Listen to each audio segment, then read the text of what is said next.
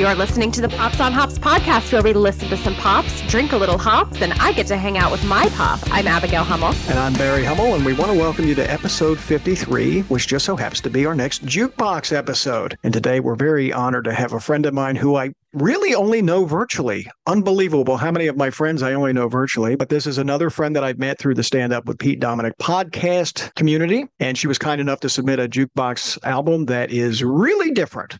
Really interesting and going to be a lot of fun to discuss. You may have heard her work on the Stand Up with Pete Dominic podcast as part of The Hue, and we'll link some of those episodes in the show notes. And also on her brother's cultural podcast, Movies and Music, called Frankly Speaking. She was on and did a big double dip on Tom Cruise most recently. I believe that was last summer. And that is my friend Frances Walton, a.k.a. Francepants. Frances, thanks so much for jumping on. So glad to join you both. This is super exciting. Welcome. Thank you. We're so glad to have you. It's great to meet you formally. I mean, I don't think we have ever met. We haven't. I was on a couple of the Thursday night hangs. Oh, nice. I don't even remember when they were. Christmas time. Yeah, one around Christmas, one around Thanksgiving when I, happened to be home with my dad. But it's really great to meet you, and always love meeting a Pete Dominic fan, and a friend of my dad's is a friend of mine. So great to have you on. Oh, thank you. It's such a pleasure to be here. Honestly, I'm just adding you into the fray of all of our lovely digital friends that we keep meeting. It's fantabulous. But I do hope that we get to meet in person at some point in the near future. We came very close last summer, Frances, because I went to Asheville to run this race. I'm wearing the shirt today, the River Arts District Half Marathon, and you were away, I think, for your birthday, and so we missed each other the last time I was in Asheville, and I don't think I'm going to get to Asheville this summer. I've been up there 3 summers in a row, but I think this summer we added a trip that's going to mess up our plans to maybe get to Asheville this year. Oh, and there's one other thing that might be interesting to you. I just discovered that John Carroll, friend of Pete Dominic's community, is going to be playing with Mary Chapin Carpenter this summer, and they will be in Charlotte on August 11th. Oh, shoot. And Abigail and I are seriously thinking about coming up for the concert, so there's an opportunity too. Let me know. I'll be there yesterday. Yeah. I'm going to reach out to John and just confirm that he's going to be there that day. If that's the case, then I think we're really going to look into trying to pull that together, because I think that'd be super fun. And again, I've only met John digitally, so it'd be fun to meet him in person as well. That would be fabulous. And the fact that my brother actually lives in Charlotte. So is that where he lives? Okay. Maybe you could find the CD that we're supposed to be reviewing today. Yes. I was like bothering him, like, please try and find it for me. And he Comedy of Errors it was. So we're going to review an album today called Mutemath. It's named after the band. It's their debut album. And I'd never heard of these guys. Maybe one track on here. I'm like, did I hear that? Or was it something else similar that I heard? But tell me a little bit about how you discovered the band or the album more than anything, and then why you thought this was a good one for us. Yeah, well, so back when I was in college, back in 2006, I was in earth science. I had a friend that was like, hey, there's a concert coming up. Do you want to go to this concert? Not knowing who was playing, not knowing anything about the band or whatever. I was just like, no, I don't have anything coming up. Yes, I would love to join you. So the concert was a Switchfoot concert, and the opening band was Mutemath. And from the second they started, it was like the drum riff that just kicks it off. And I was just completely enthralled from that moment till the end of it. And I was just like, I absolutely love this band. The drummer, Darren King, I say it was because of the drums, right? I wanted to play drums when I was a kid, but my parents were like, we have this piano at our grandparents'. You're going to play piano. So I played piano, but I wanted to be a drummer. So seeing Darren King, he took electrical tape or something, maybe duct tape, and wrapped it around his headphones before he started. So I was like, why is he wrapping this around his head? How intense is this about to get? Yeah, there was a reason why, because he's just like throwing himself all over the place. Oh, wow. Breaking his drumsticks as he's playing, but then getting one and just kicking it up, not missing a beat, or if he didn't notice it. It was just that good. But from the beginning to the end, I was just like, this band is freaking fantastic. The synthesizer, the fact that the musicians were like bouncing from different instrument to different instrument, that was something that I was like, yo, they're all so talented. So when they ended, then Switchfoot came on and I was like, you want to go? Like, we didn't even stay for the actual band that we were there to see. Like, oh, wow. Yeah, the headliner. So we left. I went straight to the table where they were selling their merch. I was like, I'll buy that CD. Give me that CD, please. And then I proceeded to just play the CD on repeat. Sorry, roommates. sorry, neighbors in my dorm. Like I would have people come over and be like, hey, please, can you turn that music down? Because I Oh, was just like, wow. yeah, it was on repeat for MySpace where you could like pick your song. It was either Plan B or Chaos that was playing on my MySpace. Those are like my obsession. Then later, when Transformers came out and they had that as their song, I made that my MySpace song. So it was always like some sort of love towards Mutemath. And it just continued until what's happened since then. Yeah, the band is kind of dissolved, but Did you listen to any of their albums after this? oh yeah, I would go to the concerts anytime that there was a concert that was in Charlotte area. I would find myself there.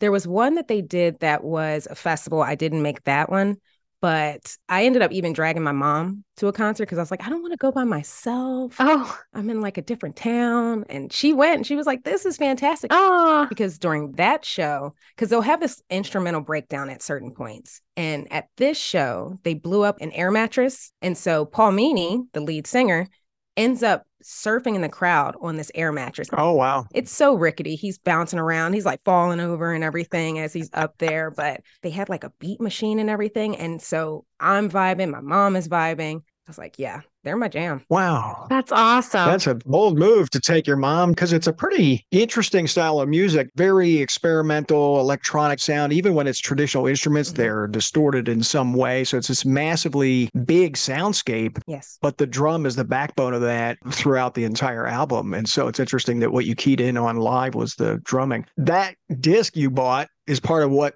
speaking of chaos, Yeah. the disc you bought was part of the confusion because we started to go find the album to break it down. And there was this issue where they were signed with Warner Brothers, and Warner Brothers relegated them to a label that was primarily Christian music, and they were not happy with that. So they started their own label and put that album together that you bought at the concert, almost in defiance of Warner Brothers. So that album is different, not radically different, but a couple of songs are missing, a couple of songs got added to what we're going to listen to today. And part of the reason for that was that Warner Brothers, when they got control of it and renegotiated the contract and put this album together, they pulled songs from the album that you heard and also songs from an EP they had released earlier before they were even signed to a label. In essence, it sounds like they're trying to cash in, right? They're going to put all this music on here. So we have a very long album with 14 tracks on it. And I don't think we'll go through all the minutiae of which songs are slightly different. But half the songs on this album either have redone vocals or were not on the original album. Abigail even bought a copy of an album on eBay that said it was the original album, the one we were trying to get, and it ended up being the Warner Brothers album. So basically we decided we're going to do the Warner Brothers album because if people want to hear this, that's really the only thing they can hear. So this isn't the one you bought at the concert, but we'll do the best we can with what we have. So is that your case of the original? It's the case with their second CD, Armistice, in it. I can't believe it. I'm so like, what the heck? This happens all the time. I'm missing 2 CDs that I'm pretty sure were in the CD player of cars that I traded in to get new cars. So I can't find. Oh my gosh, yeah. Anyway, I'm really excited. I like the album a lot. My initial impression of it was, I don't know really where you classify it, but I was thinking new metal a little bit because just of the pacing of the drumming made me think a little bit, Abigail, of the Incubus album that we did. Not that the electronic music sounds the same, but that the style of real rapid fire drumming, kind of alternative music sounds, electronic sounds combined. Made me think of that one a little bit. Interesting. That was another Jukebox album, right? It was, yeah. So yeah, I really did like the album a lot and have not heard many things like this. So it was very fun for me. I really liked it too. I want to bring up, it's so funny that you brought up MySpace, Francis, because their MySpace link is on the back of this CD. And it's just so 2006. It's so funny to me. Yeah, I really enjoyed this album. If I had known this album in high school, I think it falls in the category of something I would have gone absolutely feral over in high school. Now I have some attention span issues with it, and we will go over those in detail when we get to the songs that are affected by that. I do have issues with the sequencing of this album, the length overall of this album, and the length of some of the songs. The first 7 songs, I think, are pretty perfect. I love the first 7 songs. And then we get into, I mean, there are instrumentals in those first 7 songs, but the instrumentals on the back half are much longer. The songs overall are much longer and slower overall. So around about the obsolete mark is when I start to lose momentum. I did the thing my dad always does when I listened to this album to start, was I starred the songs that really captured my attention at first. And I starred 4 in the first 7 songs and 1 in the last 7 songs. I mean, that just goes to show the differences in my opinions on the two sides. But again, I really enjoyed the experience of listening to this album. And those first 7 songs, I think, are absolute classics. I did some minor research on the band and found that they were on a Twilight movie soundtrack. So I'm surprised. I had never heard the name of this band before because I was very into that Twilight movie. And then Dad, I don't know if you saw this, but they toured with the Fray at one point. Oh, I didn't see that. Yeah, we reviewed the Fray's first album, How to Save a Life, on this podcast, and they toured with the Fray. I couldn't find the year. I feel like Francis may have walked out on the Fray, given the... Yeah, maybe. I'm like, did I? I hope not. Oh my God, pure regret if that's the case. If you're coming in because you're a fan of this band and they're the opening act at a bunch of shows and then they play and then, hey, am I going to sit through the Fray? Is that a step up or down from this? I don't know the answer to that. It just seems like an odd combo, don't you think? This and the Fray? If you love the music, you love the music, you know? I feel like Abigail knows how I feel about the Fray, so. Yeah. Well, and, you know, that is a Christian rock band, so it kind of makes sense that they would be paired up. Oh, was the Fray on the same label at Warner Brothers? Well, I don't know the answer to that. We'll look that up and put it in the show notes. Yeah, we'll do some research on that. No, we won't. We know we won't. We say that, and we never do. I was going to ask if you actually looked into any more in depth into that like Christian rock aspect of the band. Didn't, because I got the sense that they weren't really happy with that designate, like that they're not really Christian rockers. I think they got pegged that, Francis, inadvertently. And they were also saying that Paul Meany was in a band called Earthsuit before that was a Christian rock band. And so because of that, they kind of thought that they moved together in that same direction when it became Mutemath or when this new band Mutemath came out. But I would think like you don't necessarily want to do that to kind of pigeonhole yourself in that genre. And honestly, when you read through the lyrics here, I don't feel like there's a big Christian influence. I mean, overall, the album to me reads like young people struggling with kind of the grind of daily life. And there's some relationship songs on here, but it seems like all early 20s, mid 20s kind of issues. What's my place in the world? How do I break through the doldrums of this life that I'm living? And that doesn't read to me as Christian rock at all. There's no language in here that makes you think about Christianity or religion in any way. So I could see why they wouldn't want to be pigeonholed into that. There is one song for me on this album that I think could be interpreted as a religious song, and that's Control, but we'll get to that when we get to it. There is one more thing I want to bring up. One of the songs on this album appeared on American Idol. Did you see that, Dylan? I didn't see that. Which one was it? The band also received some unexpected publicity on American Idol when contestant Chris Sly sang Typical on the show's Top 24 episode. Wow. But there's one more. So when this album was re-released under the Warner Brothers label, it debuted at number 17 on the Heatseekers chart, which we've talked about many times on the podcast. Right. So I think I'm going to have to start watching that Heatseekers chart because a lot of the albums that I have assigned to you, Dad, first gained notoriety because they were on the Heatseekers chart. Yeah, you're more of a heat seeker than I am. I found the whole section on religion. Let me share this real quick and then we'll crack something up. I'm trying to pace myself because we have 14 tracks and only 2 beers. Yeah, but we'll be able to get through the whole bottle though, which is... Yes. Well, it's only 4.5% alcohol, yeah, which means we'll be in control today, which is something, speaking of control, which is something that doesn't generally happen when we do this on Zoom because we go with giant, big ABV cans. And by the end of it, we sound like we know less. Mutemath has resisted being classified as a Christian band, even suing their record label Warner Brothers over being marketed as such. Paul Meany stated in an interview in 2006 that if his previous band Earthsuit, a Christian act, inspired anything, it was what not to do.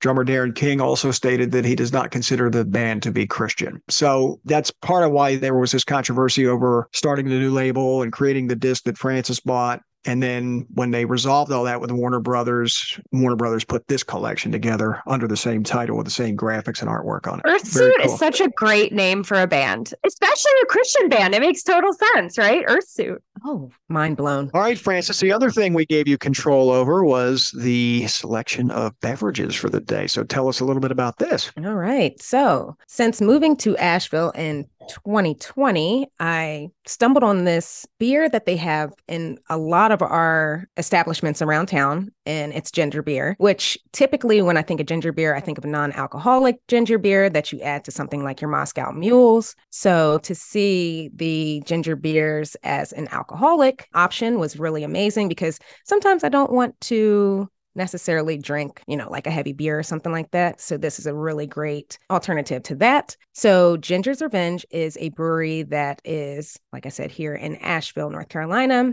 And their big thing was to kind of give a throwback to the Prohibition days when ginger beer was an option to have. And so the cool thing about this beer is that the co-founder, he was actually a percussionist. So with their bottles, their gimmick is to have created a band. So each of their main beers that they have, and it's 4 major ones that they have, and then they'll do some like seasonal rotations and things like that, is a member of the band. The OG, which I wanted to share with you all, is just like a regular flavor, but it is the percussionist, and her name is actually Ginger. I can give you a little background on her as well, because they actually came up with like a whole character profile for these. Oh, that's fun. Oh, that's so cool. Yeah, so the flavor of this is actually Peruvian ginger, cane sugar, grapefruit juice, habanero pepper, and spices. And one thing that happens is when I drink this, I sneeze too sometimes. Oh, wow. I don't know. So it's like, it's a great flavor. But for her, what they did was they created kind of like a song or something. It reminds me of Nikki Giovanni. And so the lyrics are,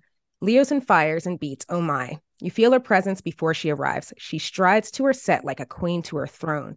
Then a spiritual silence. She gets in the zone. An earth and rumble roils in your chest, builds then bursts into ocean crests. That crash and froth and tumble and swell. She's a storm out at sea that no one can quell. Bass to tom and cymbal to snare. It's the pounding hooves of a wild mare. It's the steady advance of Amazon ranks. 10,000 howls from each of their flanks. The clanging of swords and simmering of mesh. Meet Ginger. Revenge, she's serving it fresh. Wow.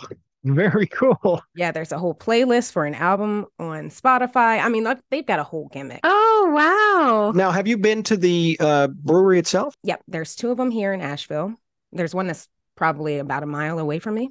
And I was actually talking to the band, and I told them, not the band, I was talking to the guys that run it, and I was saying that I was going to be on a podcast, and they were like, oh, what's the deal? And I was like, it's a father and a daughter, Pops on Hops. And he's like, Pops on it. So I got 2 more people to listen to. Awesome. Very Shout good. out to y'all. Mm-hmm. All right, I'm going to take out my Our proprietary Pops on Hops bottle opener. Mine is so damaged it just says pop on hops now. It's all rubbed off. We have to find a better way to make those Yeah, we do.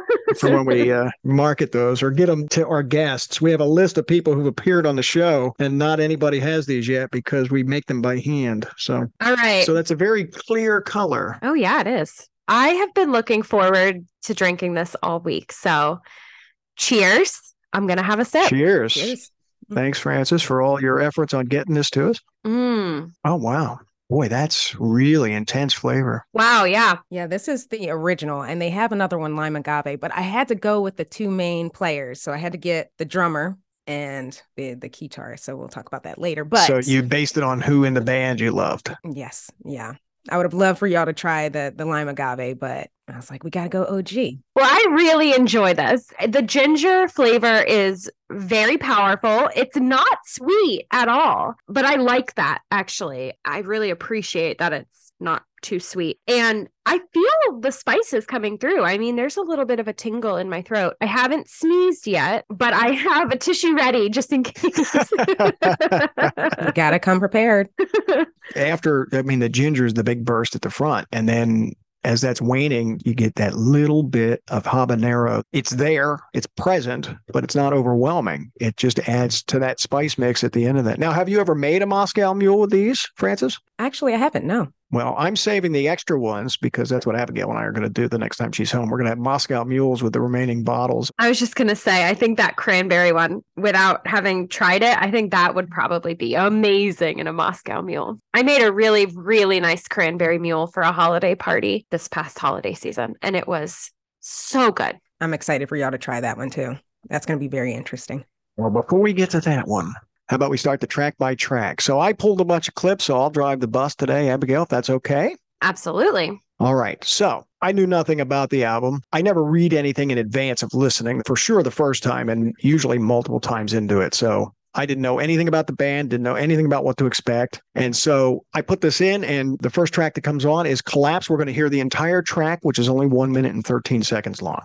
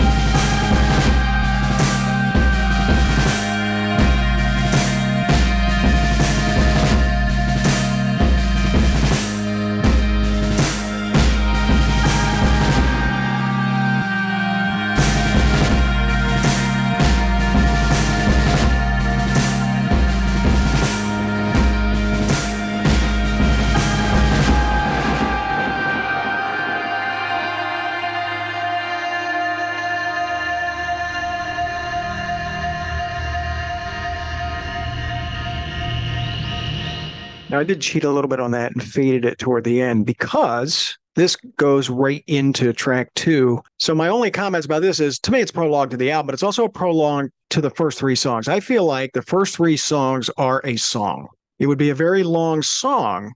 I'm not sure the utility of dividing it into 3 pieces like this, because this one's an instrumental. The third track is, it's got one line repeated. It's essentially an instrumental. And they both blend right into what is substantively the song, track 2. And I like the whole package. So I like this. I think it sets the tone for the album, because what are we talking about? We're talking about electronic, distorted music and a backbone of drumming. And it really sets the table for that in the entire album. But I just feel like this should just be one song. Interesting. Have either of you listened to the Coldplay album Milo Xyloto? I have heard that. I have not listened to that one a lot because I think you're going to tell me the same thing I'm thinking already, which is it's also like this style of music, right? It's a little more electronica. It is a little more electronica, but when I first put in this album, I immediately thought of Milo Xyloto because they also have short instrumentals sprinkled in between the larger songs, and they blend into each other very well. It's almost like a soundtrack kind of sound. There's ambient, atmospheric instrumentals that blend perfectly into the actual lyrical songs. And I think that's a really beautiful thing to do on an album. It makes you appreciate the album as a package as opposed to picking out songs from it. So I don't see the beef with splitting these into 3 separate songs. Although Typical could stand on its own, it is enhanced by the 2 instrumentals / semi-instrumentals that surround it. And as an opening track, this is fine. Just like you said, the drumming is the most prominent feature. But at the end, the sort of electronic sounds that come in at the end and it swells. It sounds like you're getting ready for something big and amazing. It has an anticipatory feeling to the music itself, and I find that really beautiful. And the next song, spoiler alert, Typical, is my second favorite song on the album. So I know that when this swell of music starts, it's going to end with my second favorite song on the album. So I just get so hyped up at the end of this song when it goes into that. It feels like the sun rising almost. It's like an angelic sound. So yeah, this is a very nice song to open an album with, in my opinion. Yeah, I wonder if I hadn't seen them in concert and I just stumbled on this and this was the first thing that I heard, if I would have the same feel or continue with the album. Seeing them in concert, starting with that, and it's almost like a marching band type sound that Darren is playing on the drums. It does get you in line, like you're ready to hear what's coming next, which I really enjoyed.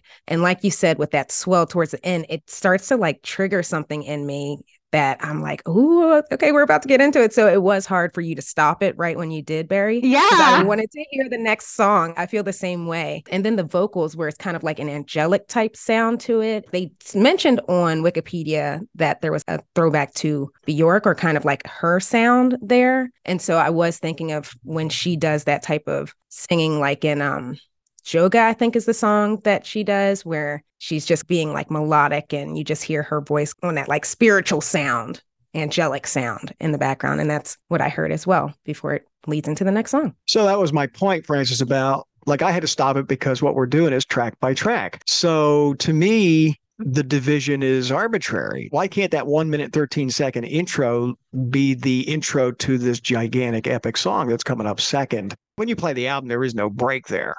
So you don't really notice it. So it works like a prologue. I'm not belittling the song. I think the song is great. I think some of the instrumentals are a little long and a little repetitive. I think to Abigail's point, this one's not. It's short, it's to the point, leads right into the next song. So to me, it's part of that song. But for anyone who isn't doing what we're doing, like for anyone who doesn't analyze this album track by track, that is completely a non-issue for them. It's only because we have this contrived structure that we have anything to discuss it in this regard. But it makes you wonder why they did it that way. They've made it a point to cut it off there and say, now we're going to track 2. So they have something in their head to do that. When you listen to the album, it's irrelevant. So my point is, what was the construct that we had to cut it off there and call this track 1? That's all I'm saying. How much shorter would the album be if they turned 3 songs into 1 for there?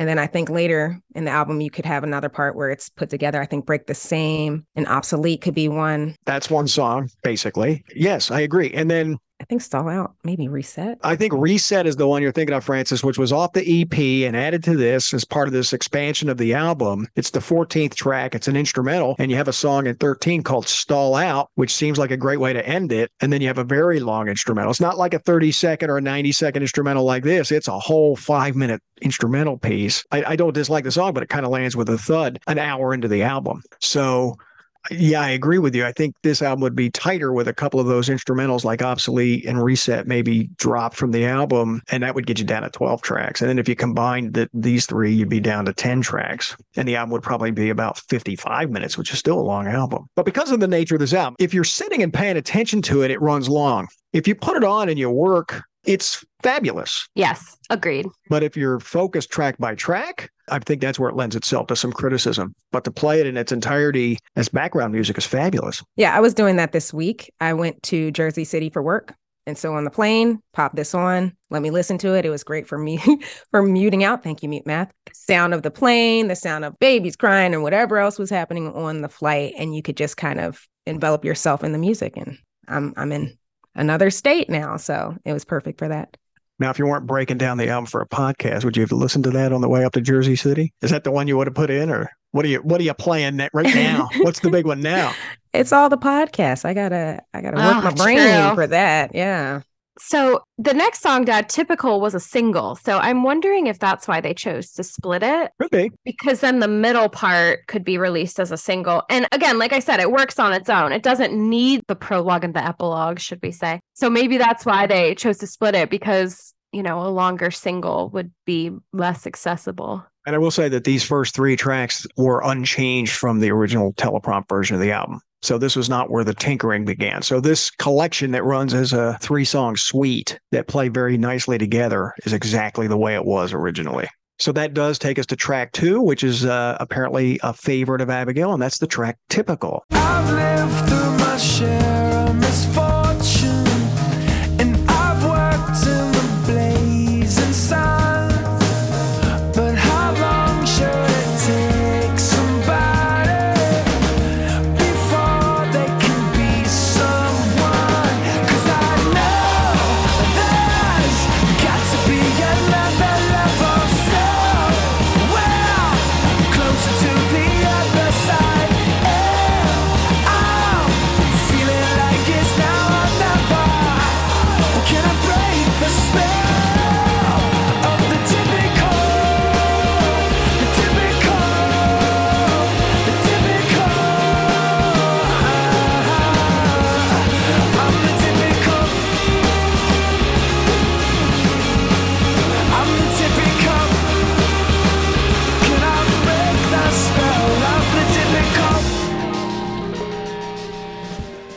So this is my On the Cusp song, Abigail. Nice. This would be like the number 4 slot. I had 5 that I really, really liked and marked off as potential top 3s, and this one landed at about number 4. So did I. I had 5 that I was choosing from. Well, that'll be interesting to see if we all. It's not going to be that case because I have several from the back part of the album, which we already. Oh, okay. You've already dissed the back half of the album. But one thing I will say about this song, it made me look at song titles throughout because they do a very good job of boiling down the essence of the song and the title of their song. So Typical, which is the title of this one, is really the theme of the song, right? And it's sort of that dissatisfaction with daily life. How do I break out of the typical? Which I thought was a great way to sum that up in a single word. So I really like that theme. That's where I was saying earlier that I feel like a lot of the issues that they're dealing with, or a lot of the themes that they talk about, are, young 20-somethings trying to find their place in the world. And this is a great example of that in this particular song. Yeah, I would say the same. Back in the day, I would have probably put this in my top 3. But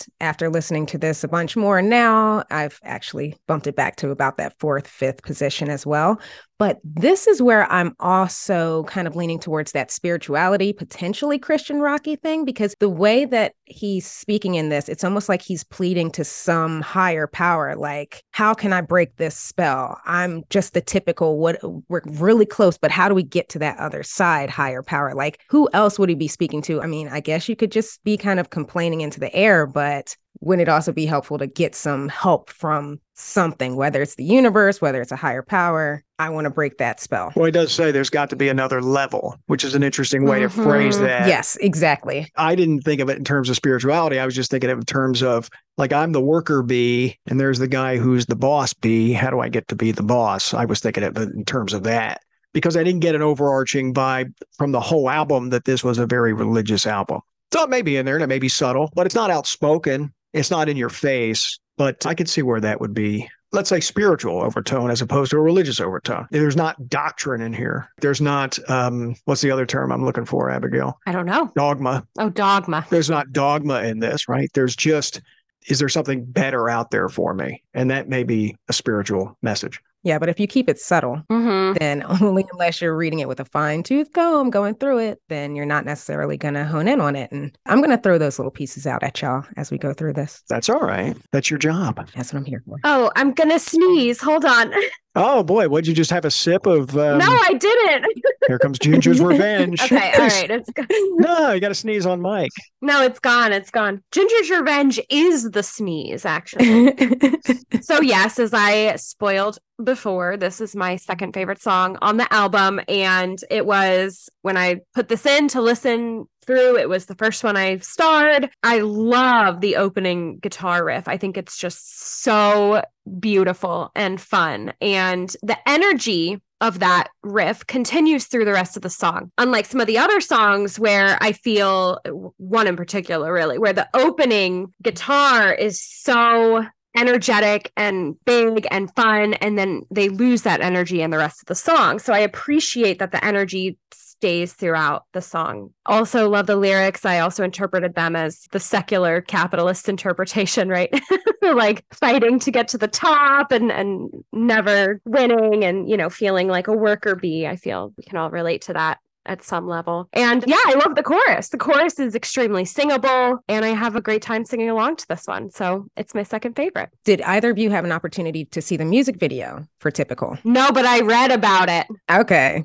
Yeah, it reminds me of OK Go. They are like the music video kings, royalty, right? So they always do something that just either makes you feel like you're a part of whatever is happening in the video, or you're just like, how in the world were they able to accomplish this? So for this music video, they did everything backwards and reverse, and then they played the video in reverse. So it appeared as though they were singing the lyrics, they were playing the instruments, but they were actually doing everything in reverse as they recorded. And so it's really interesting. It's great that they went with that, but that's not typical. It's like atypical for them to go in that route. And I absolutely loved it. Love the creativity. So yeah, I'll go back and watch that. But either way, I'll put it on the page so that folks can go watch that if they're interested in it. Yeah, I think of also the song Work It by Missy, where it's put my thing down, flip it and reverse it. But if you say that backwards, that's that part where she's actually saying something like however that goes. Yeah. So it's and then you play that backwards and it's put my thing down, flip it and reverse it. We're the king and queen of backmasking, Frances. We're all about backmasking. We love that technique. We love hidden messages. Yeah. We have several backmasking clips in some of our episodes because of that. Outstanding. So that leads us to track 3. Now, I'll say what I said before. I feel like this is an epilogue to the last track we played. This is also very short, so I think the clip is the entire track. And that's the song After We Have Left Our Homes.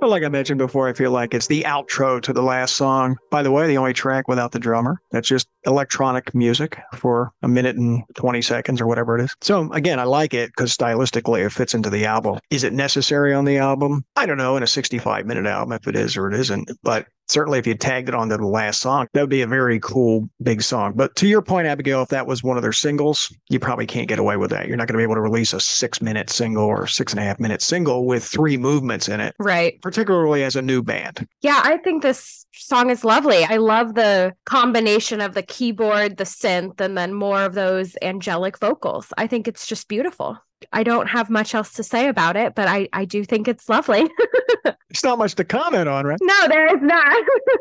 Yeah, there's such a short song. And it's, to me, some of these songs do have like this chant mantra type feel to them. And that's what I'm getting from this song, where you just chant it, say it over and over again. When do we get to start over? So it's interesting that what he sings is not the title of the song. So we're talking about how the titles really pin down what the theme of the song is, and they don't match here. So I wonder what the point of that was as an artist, why you would call it something radically different from what you actually sing in the song. But he's also from New Orleans. That's where Katrina happened. After we've left our homes, when can we start over?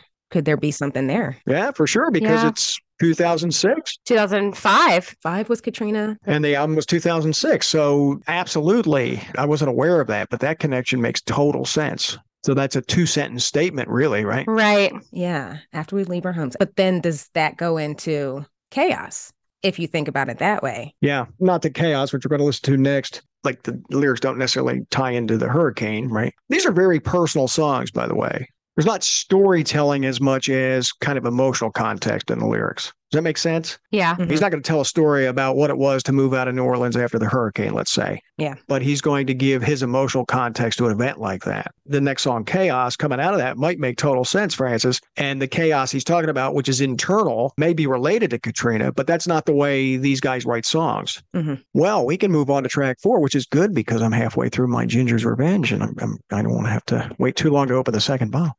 Track number 4, which we already alluded to, is called Chaos.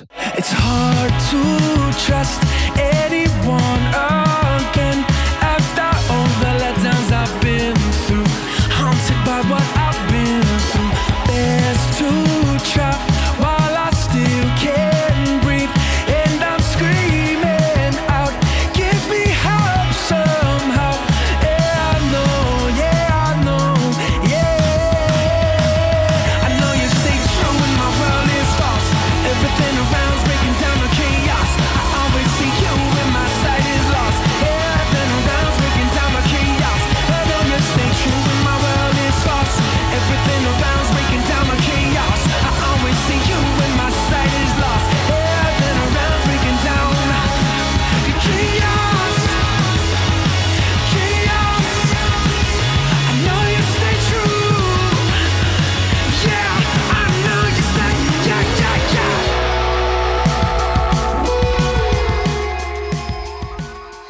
This is the other one. It's in my top 5, but it's not one of my top 3 favorites. I'm listening to that with a different ear now as we played it based on what you just said, Francis, about Katrina. Again, it's a song about, the world is filled with chaos. It seems like his partner is the one anchor in his life, but I didn't have any context for what the chaos might be. Knowing about New Orleans and maybe a connection to Katrina makes the chaos seem more real to me. Again, I was thinking of these things in terms of just emotional buy-in, like life is chaotic and you're my rock. That was sort of the 1-2 punch. The other thing I will say is you're going to notice I cut a lot of these clips deep in the song. 2 reasons for that. One is because it is a very instrumental album, sometimes the intros are incredibly long on these songs to get to the first lyrics. So you can't really start from the beginning, which is too bad because you miss one of the powers of the album, which is the instrumentation. But the second thing is his second verses seem to be the stronger verses. And we've talked about this with some other bands, Abigail, where the first verse sets the table and the second verse gets to the meat of the issue. And I found this song to be like that too. I thought the second verse was the stronger of the 2 verses in here and got to the crux of the emotional issue more efficiently. So when I was trying to debate my top 3, this was in the mix. This is my 3rd favorite song on the album.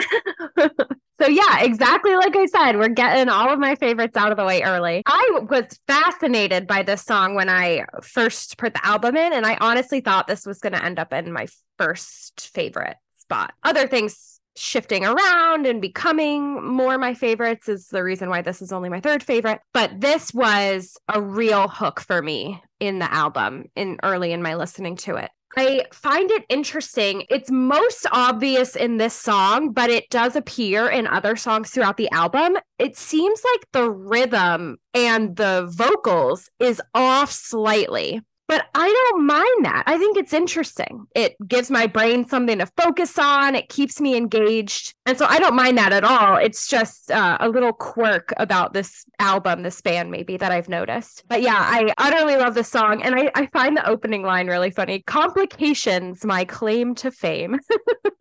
I think a lot of the drumming is syncopated. Yeah. He'll hit something offbeat or he'll do something a little different throughout. And because it is the backbone of all the songs, it's really interesting to try to follow that. In a song like Chaos, lining the vocals up out of sequence a little bit with the percussion and the rhythm section just adds to the level of chaos, right? I mean, it makes you more uncomfortable in a song that's about chaos. Yeah, this is actually my 2nd favorite song. Nice. Yeah, the way it starts, it kicks off that drum hit, and then you kick into the actual song. It just gets me hype. This, too, I can see the spiritual aspect because, again, you have the pleading and they're talking about while I still breathe, while I'm here kind of on this plane, I'm screaming out, you have to give me hope because I don't know what kind of hope you're going to get from another person, especially when he's saying like my sight is lost. I need something else. And then like, you're the only truth. When the world is false, and that's that big T truth, which could be a spiritual entity, the universe, or something like that. But you could also take it back and be secular with it and say it's another person, because some of these songs, I can't get a spiritual feel from it. But you can have both worlds. I'm sure both can be true. But then also when you get into that syncopated aspect you were talking about, I like the song Take 5 and Take Another 5, where it's like 1, 2, 1, 2, 3, 1, 2, 1, 2, 3. And it's kind of off like that. And this gives me that feel that I like the weirdness of the beat in this. So I'm comfortable in this chaos. I think your point about the writing being vague allows it to be subject to interpretation, right? You can come at it with a secular eye, you can come at it with a spiritual eye and get 2 different things out of that. Because again, looking back on it, you're right. Who is he turning to for that support? Who is his anchor? Right. In my mind, I defined it as a partner, and in your mind, you defined it as a spiritual entity of some sort. And I think if you used words like save me, I mean, there are certain words that you could use that would lend itself more to a religious interpretation or spiritual interpretation. And he doesn't use a lot of those words, which makes it, to me, better because it doesn't steer you in a direction. It allows anybody who's listening to it to bring their own experience to it and interpret it in their own way and make it meaningful for them. And so that's great songwriting, because it makes it accessible for anybody, regardless of their religious background. Yeah, I want them to be successful. Right. So I'm like, make sure you can get the most out of what you're putting out there. And so if you do say that you're Christian rock, people will just pass you off because they don't want to hear that. So respect to them. However, they're writing these lyrics, I get what I get out of it. Exactly. Yeah. Yeah. And I think the reason why it's so open to interpretation is because a lot of Christians, their religion focuses on them having this personal relationship with God. And so you can interpret some of these lyrics as a personal relationship, right? Whether that is with your God or with another person on earth, it still rings true no matter which way you're going to read it. But I don't think about that much. So Right. I do have to have that pointed out to me sometimes.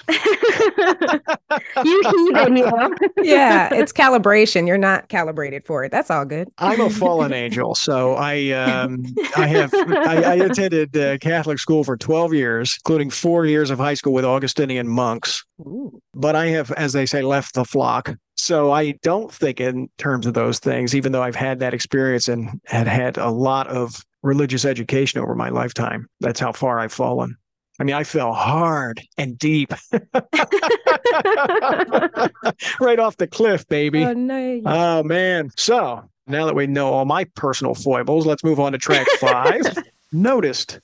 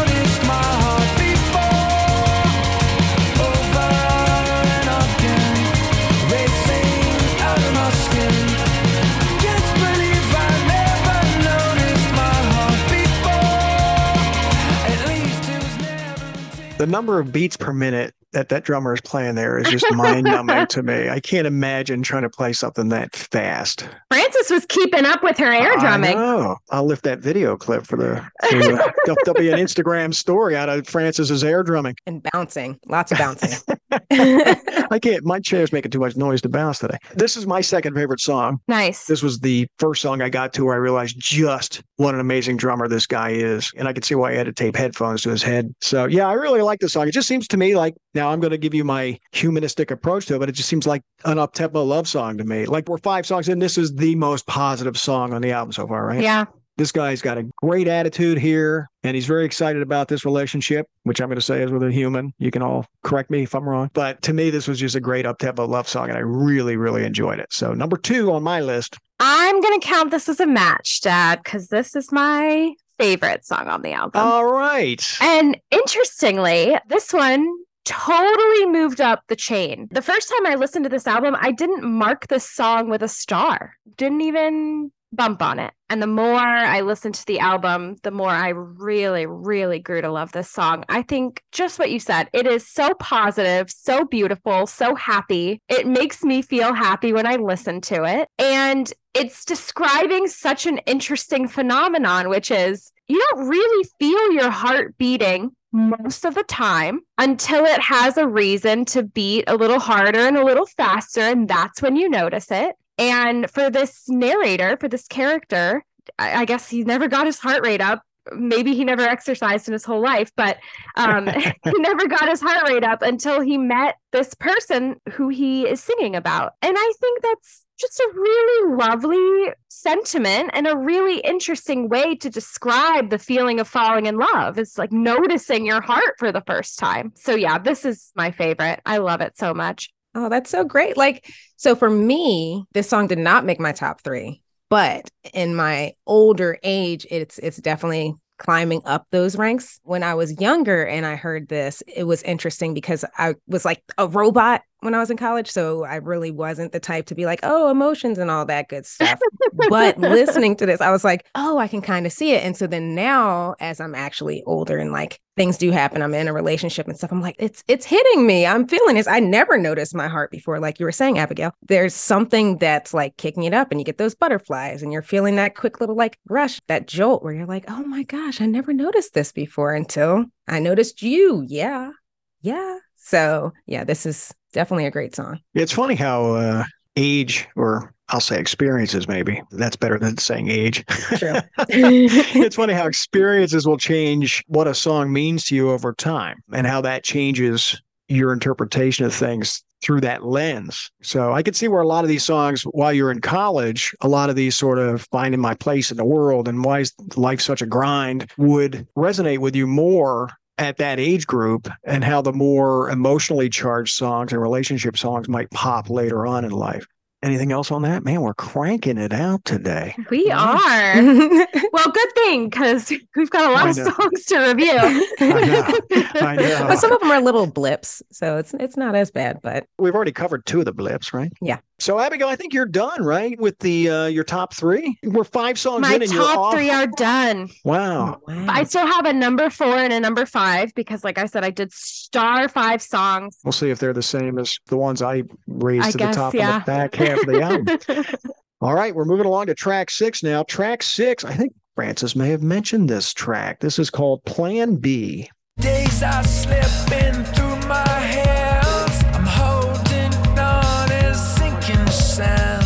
But to make it worse, I made a mess. Can you make any sense of this? 'Cause all around them, all apart, can't you see them? All around them, all apart, can't you see them? All around them, all apart, can't you see them? Falling down, falling apart, can't you see them?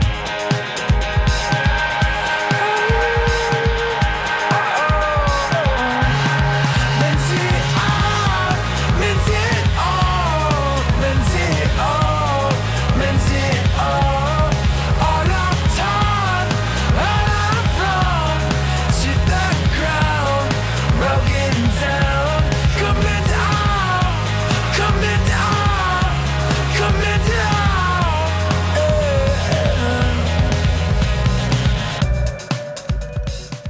Go ahead, Francis. You're ready.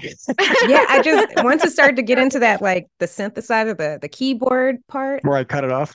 Yes, exactly. But that tapped into my piano life back in the day. So I was like, okay, now I'm into that point where they're about to do the keyboard breakdown. But for this song, Plan B on my list was my 3rd favorite song. Nice. So again, back in that day, I went to a music store and I bought drumsticks. And so I would just bang on the walls in my dorm room, which are always that painted concrete. Oh my So gosh. it was really great for like rolling the drums. And so I was just always rolling it like, oh yeah, I'm pretty much Darren King. So that probably also made people annoyed with me too. But we can't like not acknowledge Greg Hill, who is the guitarist on these as well. You had mentioned him earlier, where he just kicks off with the guitar riff. Typical. For this, you're getting that same like guitar feel, and it is just hitting. It's getting you into the song. And again, I think this is kind of a little spiritual. If you want to go in that route, the days are slipping through my hands. I'm holding on and sinking sand. There's a mess. Can you make any sense of this? Who's going to be the person if it's not, again, the universe or some other entity that's going to help? So somebody needs to mend it all. They need to fix this. Yeah, I was going to say, come mend it all. All I've torn, all I've run to the ground, broken down. That is very redemption-y kind of language. So I completely can see the religiosity poking through in this one. But I also see the Katrina references. Now that you said that, right? I never put that eye on it before. I mean, if he's in New Orleans during Katrina, his whole life's been ripped apart, right? It's pretty powerful when you put it in that context. To put that overarching thing that he was potentially in New Orleans during Katrina Yeah. And that may be the basis of a lot of the songs about the chaos and the falling apart in his life related to one single event. So yeah, it's a song about, to me, just, the struggles of the world and trying to make sense of it. And how do I improve myself, or how do I improve my circumstances? This is probably my 5th favorite at the end of the day. I really like this one. And now that you've said the Katrina stuff, especially the part where he says plan B, plan C, watch it go. Like, it takes something pretty catastrophic in order to wipe out that many possibilities for your life in one fell swoop, right? So yeah, that's a good read, Dad. And again, I didn't read it that way the first time. I'm kind of looking at these things through a different eye now because Francis said that. I would have had a different interpretation of this whole album had I made that connection up front. Mm-hmm. I'm glad you brought that up, Francis, because it's really, some of that's built in there intentionally or unintentionally. It gives the songs, for me now, a little deeper meaning, even knowing that backstory. The other thing about this one is, we were talking about how the titles sum everything up. The Plan B thing here is interesting to me as a title because he only references that one time at the very beginning of the song. And he actually skips on to Plan C in the same sentence. Right. Yeah. Why pick B? Yeah. Commend it all. That's what I thought this would have been called. Mm-hmm. Yeah. Mend it all or something like that, as opposed to Plan B. Might have helped if he called it Mend It All too, because I had a hard time in just listening to it before I got the lyrics out, knowing that he was saying mend. It's really tricky to hear him say that word. Yes, I had no idea. Right? You're totally right. Because it could be commend it all. Like, I'm commending everything you've done. Commend it all. My first thought was commit to all. Ah. And I had no interpretation of that. This was at the stage where I was just listening to listen, right? But yeah, I was singing it as commit to all for a very long time before I actually pulled out the lyrics and read them. And see, I was trying to be like you. I was listening to a couple of your episodes and I learned that that's what you do. But I think you guys have a better ear than I do. I'm much more musically inclined. Like, I just like to hear what the instruments are doing. And I was like, no, I need the cheat sheets. Like, because I don't hear the lyrics necessarily. Now, this I've been listening to for almost 20 years now. So, of course, I've got them a little bit better. But I still wanted to go back and just say, no, I need to cheat a little bit more. I'm not to your level. I find that exercise with the lyric sheets very helpful. I get a lot out of that, and I'm glad that I do it. For an album like this in particular, I learned a lot by reading those lyric sheets. And there's another level for me, which is my enjoyment of a song increases tenfold the second I can sing along to it. So knowing at least the chorus lyrics is very important for me to develop an emotional connection to a song. So I tend to pick up choruses pretty easily. Whether I truly process what the lyrics mean is another thing, but I do tend to pick up lyrics, especially in choruses, relatively easily because I have to sing along. It's in my nature. And it allows you to commit to it all, apparently. Yeah, exactly. Commit to it all. I'm the same as you, Abigail. Like, I'll say words and I have no idea what I'm necessarily saying, but I'm with it. So yeah. Yeah. It's so funny how we can, like, the break in the processing chain, right? Between actually knowing the words and understanding the meaning, even if the lyrics are simple, there's something there that takes, a little bit more time to connect. Exactly. That's why I read them. And you're you're like a poetry literature type of guy too. Right. So That's the other reason I do it too, right? In high school, this is what we did every literature class, read a poem and you'd have to sit and defend your position on a rhetorical analysis. Yes, 18-line poem. So in Catholic school? Yeah, man. Wow. Catholic school. Yeah, those Augustinian monks are a little more secular than you'd think. Well, that moves us to about the halfway point of the album. We're going to go to track number 7 now, which is called Stare at the Sun.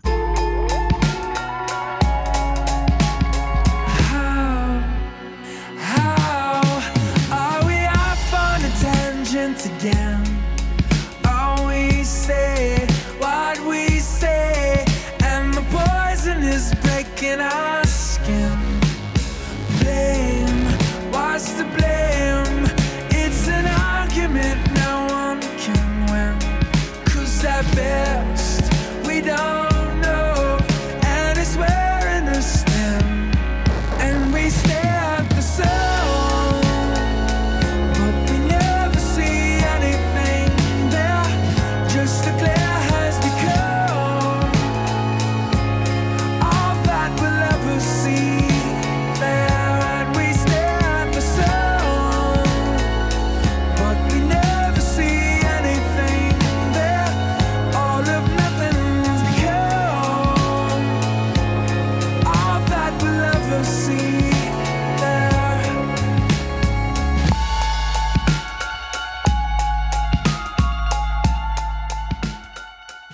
So this is a very mysterious song to me. The keyboard sound, talk about staring at the sun, makes me think of a satellite ping. And I'm kind of on the fence of whether I like it or don't like it, the way it's put together. I think overall I like it. This many songs into the album, that musical intro is a little bit odd in the construct of the album. But overall, I mostly liked it. I'll take the secular viewpoint. I feel like this is two people that just are arguing constantly, and there's no point in this. It's just like staring at the sun, burning my eyes out, I think is one of the lines on here at some point. The sky is always wondering, what are these arguments about? You'd think we would notice our eyes are burning out.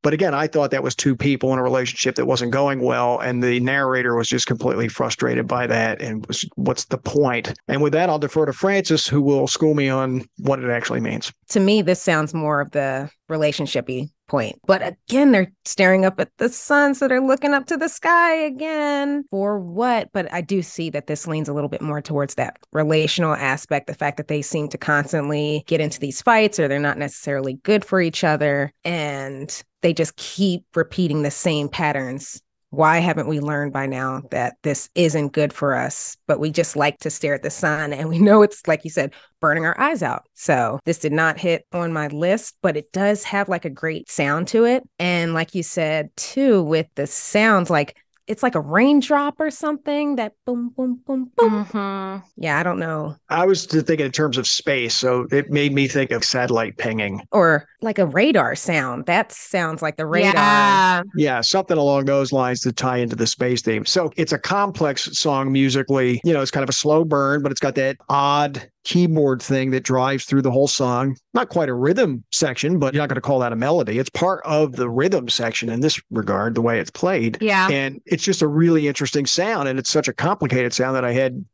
sometimes I'd listen to it and go, wow, I really like this. And sometimes I'd listen to it and go, wow, I'm sure I like this. And I think that when we're going to have this conversation with the next song, because this goes into the next song, because that really seems like it's part of this song, and I'm not sure how to interpret that. It goes from this to a song called Obsolete that really could be one song. So this is a bit of an odd construct because it moves into the next piece. I think of all of the non-instrumental tracks, this one sounds the most like an instrumental. It's very atmospheric. The drums almost sound like rolling hills to me. They kind of have an ebb and a flow to them. And then when those plinky keyboard notes come in, I just really love that. If anything spiritual can be tied into these lyrics, I think it's more of a loss of spirituality, of staring at the sun, right? Seeking something above you and not finding anything, just seeing a glare. But yeah, I don't think this one is particularly oozing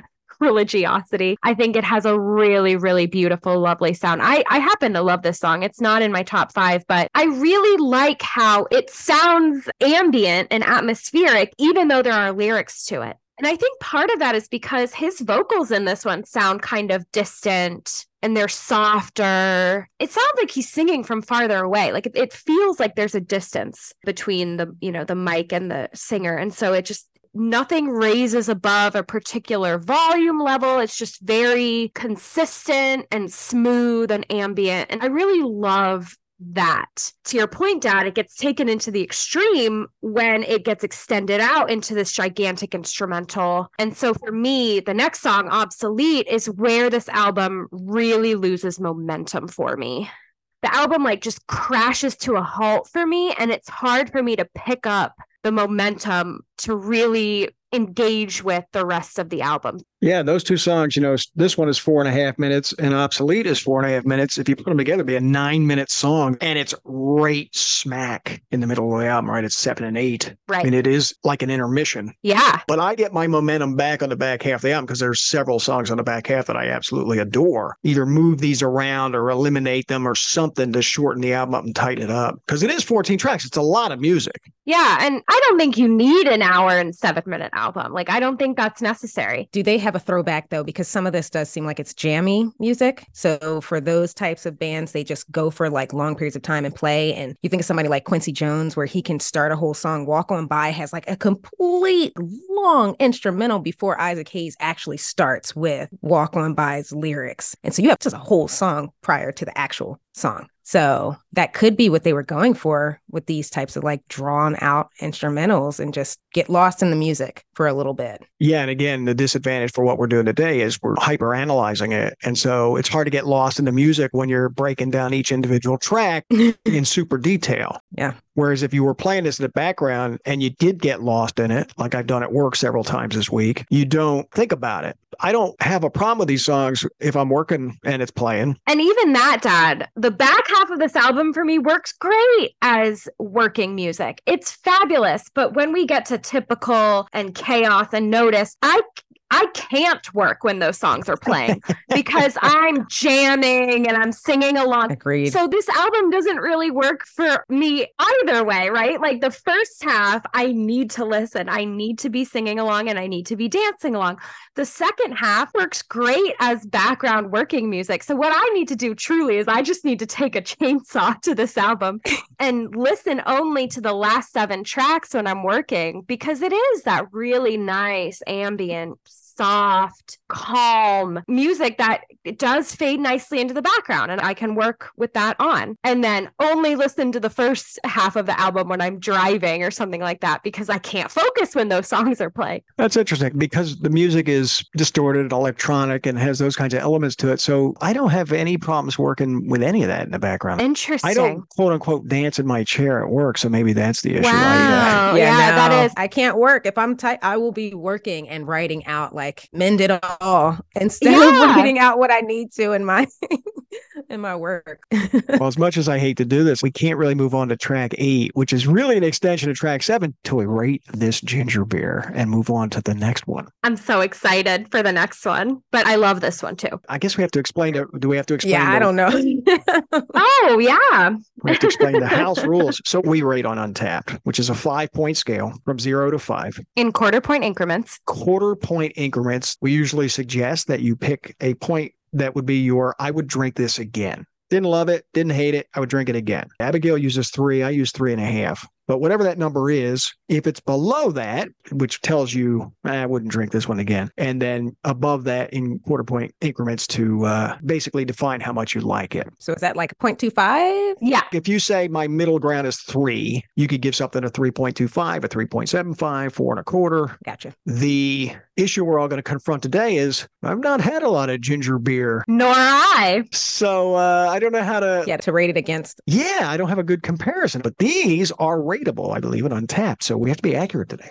The last thing I was going to say is I've never had ginger beer that didn't involve other ingredients in a Moscow Mule. So I'm drinking bare ginger beer today, which I don't think I've ever done before. You've never just had a can of ginger beer? No, I don't think so. I have. And the ginger beer that you can get in Publix and stuff, it's non-alcoholic, obviously, but it is significantly sweeter than this. And I love that this is a dry ginger beer because it really, really lets the flavor of the ginger shine. I'm giving this a 4.0. I don't have much to say about it other than that it is fabulous. I've been looking forward to this all week and I could not be more impressed. It's delicious and I can't wait to try the next one. So for me, I'm picturing it in my head because of what everything you just said, Abigail. I'm putting it in the goes category. Oh, that's fair. Yeah. A lot of herbs or a lot of spices, and it is dry. And I love that little hint of pepper at the end. And I'm also giving this a 4.0. All right. Now, Francis is staring at us like, where do I go from here? Well, what's your halfway point? What are you going to call your halfway point? That I would drink it again is my halfway point? Yeah.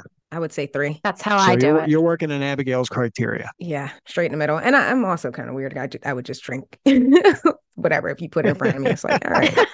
Did I pay for it? I'm definitely drinking it, whether I'm holding my nose or... Well, you're not going to throw it away, right? That's the point. Yeah. No, that's wasteful. Exactly. And we were all raised on, waste not, want not. Waste not, want not. With that being said, sorry, 3 of a kind. I was going to say 4 as well. Wow. But see, I have the reference for the Ginger's Revenge family.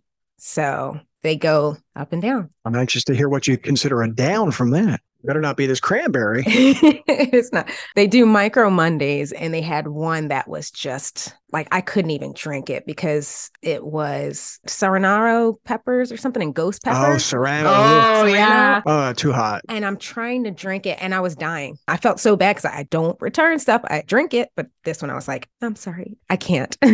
So How about that? I wanted to ask, Francis, of all the flavors you've had from this place, I assume you've had some of their seasonal ones too. I was looking at their seasonal list and some of those just look unreal. Pear rosemary, Ooh. Thai basil, like I've got a vanilla chai, which is fantastic. Downstairs, I have an orange chocolate. That's also a really good one. So do you have a favorite that you've ever tried from here? I would say it's the lime agave because that's just a good, solid, like you know what you're getting every time. But this next one is Christmassy time. It's something that you always run into and it's interesting. So shall we? Yes, please. I've already poured mine because I want to show the difference in color. Whoa, that's beautiful. Isn't that gorgeous? Alrighty, so here we have our cranberry herb. This is a refreshing blend with cranberry juice, sage, rosemary, and thyme. So this is going to give you a little bit more of a like, I don't know, your house garden kick as opposed to it being more cranberry-esque. And so for this story, this artist is playing the guitar and they're classically trained. They identify as they and irresistibly unorthodox, a playful creative who's serious about environmental stewardship. Meet Cranberry Herb, our free-spirited, community-oriented guitar shredding sensation. Fans know them best for their electrifying solos. We love them most for their unbridled authenticity. So when they're not delighting us with funky renditions of 80s hits or dazzling you with effervescent performances, Cranberry Herb is contributing to the local climate and LGBTQ plus advocacy efforts, caring for their beloved houseplants, and proving that dance floor is nothing but a state of mind. Cranberry Herb. Cheers. Cheers. Cheers. Oh my God. Yeah, my initial impression is I like that one better than the last one. Oh my God. It smells very herby. I know, Dad, you can't participate in that. No, you would be correct. The herbs are extremely prominent. Mm-hmm. It has a fruity flavor. I'm not sure I can identify it as cranberry, but the herbs are extremely prominent. I can definitely taste sage and I can definitely taste rosemary. So that's very impressive. Can you smell the cranberry though? I kind of can smell it. That's a great question. Let me see. Not me. We reviewed that. I can't. I do get a fruity smell in there. Got to power past the herbs though. Yeah, you do. Francis, I don't think you mentioned this, but this also on my bottle says habanero pepper, and I'm not getting as much of that in this one as I did the last one. Oh yeah, look at that. Yeah. I think that's probably just because it's in the original blend. I would imagine like these flavors are just the original blend with bonus ingredients. And Yeah. they build it on top. Yeah. Dad, I clicked the playlist that Ginger's Revenge shared on their website for Cranberry Herb, and 2 songs we've reviewed make an appearance. Dog Days Are Over by Florence and the Machine, and Yoshimi Battles the Pink Robots by the Flaming Lips. Oh, another jukebox episode. Back to back too. That's 2 and 3 on the list. So each artist has their own playlist. Mm-hmm. Oh, that's fun. Yeah. Yeah, we definitely have to put that in the show notes. Yeah, these are very fun playlists, actually. Yeah, I didn't even notice until today. We could have reviewed the playlists. Oh my gosh, yeah. Mhm. Another episode. Weird Science is on there by Oingo Boingo. I love that. Well, that's really good. I'm going to drink that one faster. So Yeah, this is outstanding. I love this. When they say this is what the flavor should be, you're gonna taste the flavors in their ginger beer. all right, so coming out of our intermission from our intermission, let's move on to track number 8, which I will contend is really part of track 7, and that's the track entitled Obsolete.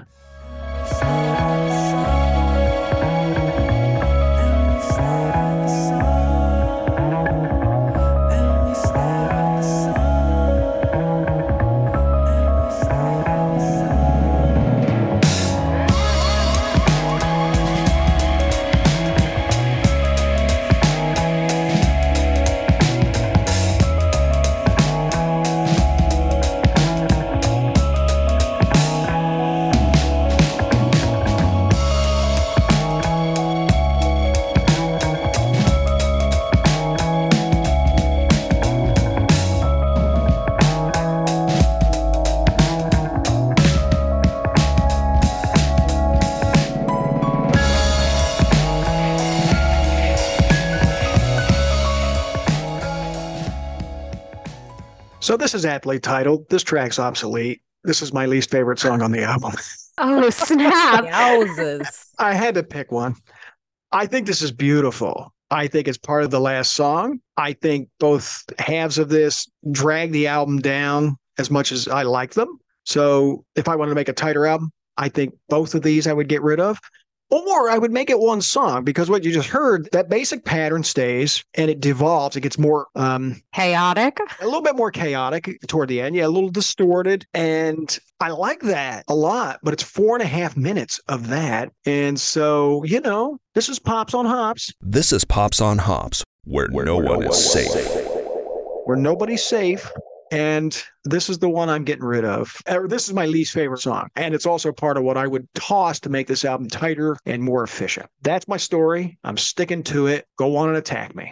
I'm not going to attack you. I think that's a very valid call. I agree that if this song were made into a long outro for Stare at the Sun and then reduced in length. 90 seconds of it. Right. Because I agree with you. I do like the devolution throughout, but we could get there faster. So I don't say eliminate the song entirely, and it's not my least favorite on the album. But yeah, combine it with track 7, shorten it a little bit, and you're good. I don't think it's obsolete, Dad. I would agree with that as well, because you could take the beginning of it, because that is the transition from Stare at the Sun, and then at the end you have a nice transition into Break the Same. So if you just condense that, there is a part around like 3:40 where there's again that haunting sound, that vocals that pops in. But yes, 3:40 that you have to get to get that. So if you like instrumentals, if you don't mind just hearing music playing in the background, this is for you. But if you do want more of that like hard hitting beats, guitar riffs and all that, this isn't it. Then I do like that. That's not my complaint. I feel like in this particular album, with the sort of driving drum that's been established as like the main feature of the album, that this really becomes like a speed bump in the album, this 9-minute package, the 2 songs together. I don't know if that's fixable in the middle of the album, because the whole package is slow. It's a 65-minute album. If you took this out, it would be a 56-minute album. You're already under an hour. Right. And now you're at 12 tracks. I do like the lyrics, though, of Stare at the Sun. So I would want to keep that. I do, too. But I think there's a better candidate to remove than this pair. I can't wait to hear it. Well, it's going to be reset. I know where she's going with this. That's my prediction. I was looking at her reaction to see if I was right. She's keeping such a poker face, though. I love it. I take sparse notes on paper, but the one note I wrote for this song was beginning of my attention span issues. My ADD starts here. Yeah, that's fair. All right. Now, some of my favorite songs are coming up. Abigail's finished, but I have lots to talk about as we move into the remaining 6 tracks. And we're going to start with track number 9, Break the Same. Everything we've been could be our demise. It's the sticks and stones that wear us down that often save our lives, and we what a shame that only tears know how to remind us we all break the same.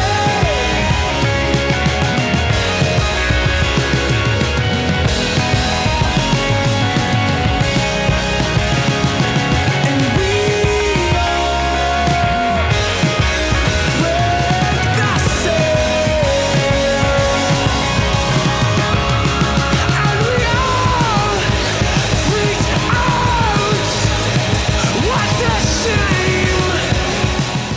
So the first thing I want to point out is that the tempo on this track, the actual pacing of the track, is no different than 2 tracks ago. But the instrumentation's more intense and the drumming is way more intense. The only thing that gives you the illusion that this track is moving faster than 2 songs ago is the drumming. So it's not a tempo thing with these guys, because they can get an intensity out of the song anyway, even if it's a slow-paced song. One of the great lines of this album is in this song. It's the sticks and stones that wear us down that often save our lives. To me, it's in that vein of, I'm living this sort of day-to-day grind, How do I get out of it? What do I do differently? And this is sort of the, what is it? No pain, no gain is an easier way to say that, right? What doesn't kill us makes us stronger. That's another way to say it, but I like this way of saying it better. This is a way more artsy way to say the very same thing. So I do like the song. The other thing I just, real quick, I want to say about the title, Break the Same. There's a little bit of a double meaning there, right? At first read, you would say we all break the same way. But the other way to look at that is, how do I break the sameness? So that's interesting to me about how all of us can break inside the same way, but there's something about us also that can break the sameness and achieve a greater thing. Kind of like atypical. Yeah. It's very much like atypical. And that's why I was saying it's thematically that overarches through the whole album, right? So if you read those two things that way, and I was reading it again from a humanistic approach, you know, if you take France's interpretation, some of this has a little more of a spirituality to it. Those two interpretations work with that as well, which I hadn't thought of before we started this conversation. Agreed. I think since that second story has been told already on this album in Typical, I really like the first interpretation of how the mighty have fallen, right? When we're at our lowest, we're all the same. Doesn't matter how much money you have if you're at your rock bottom, right? We're all the same when we are struggling. And I think that is an important message that I don't think gets communicated enough and that we don't really think about all that much. I do like this song. However, this is the main one I have beef with because the intro is so intense and powerful. And while that energy reappears a little bit in the choruses, the verses don't have that energy. When you start off with such an amazing intro like this song has, I wish that that continued throughout the song because I get so pumped up when I hear this intro. And then the choruses are slow and soft, just like Stare at the Sun, just like you were saying, Dad. And I lose the momentum again. So I think, right, I'm back into it. We're getting back in the groove of the album and it gets cut short. And so I don't dislike the song. It's not my least favorite. It's an opportunity for me to get back in the flow of the album that is missed for me. And it's disappointing in that way. Well, let me ask you a quick question. If the preceding two songs were not here, the two slower ones, right, and you went right into this one, even though it has those kind of intensity shifts, would you have as big a problem with this song? I don't think you'd have the same reaction to the song if the other 9 minutes were missing. I think you're probably right. If Obsolete were missing, Stare at the Sun, I think on its own is fine. That 4.5 minutes, I think I could overcome, right? If Obsolete weren't there, who knows, right? But I might not have this reaction. And even if Obsolete were a little shorter, I might not have this reaction. A lot to digest. Seriously. Just more evidence for your resequencing. I know that's why you asked me that question. If this came after Plan B, yeah. I mean, would that hit? Yeah, even that. If this came after Plan B, I think that would be a great spot for it because Plan B is so intense. And then this starts off really intense. And it kicks up again, like around 2:25, and we all freak out. Right. Like that gets that hype again. And then there's a musical interlude around 2:49. But that changes the beat. Wow, she's got timestamps. Yeah. The airplane will do that to you. She really did her research. I did. I couldn't even show it to you. I did my little... I had the little pad. I'm like writing in the dark, all like.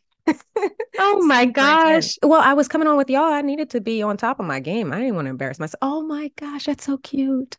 I love my little notebook. It's so worn, like it's so worn down, but I love it that so is much. Fabulous.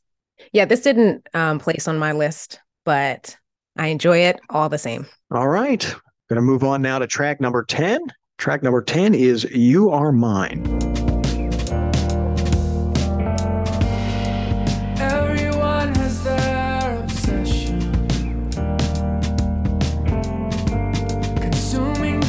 Consuming time, they hold high their prized possession that defines the meaning of their life.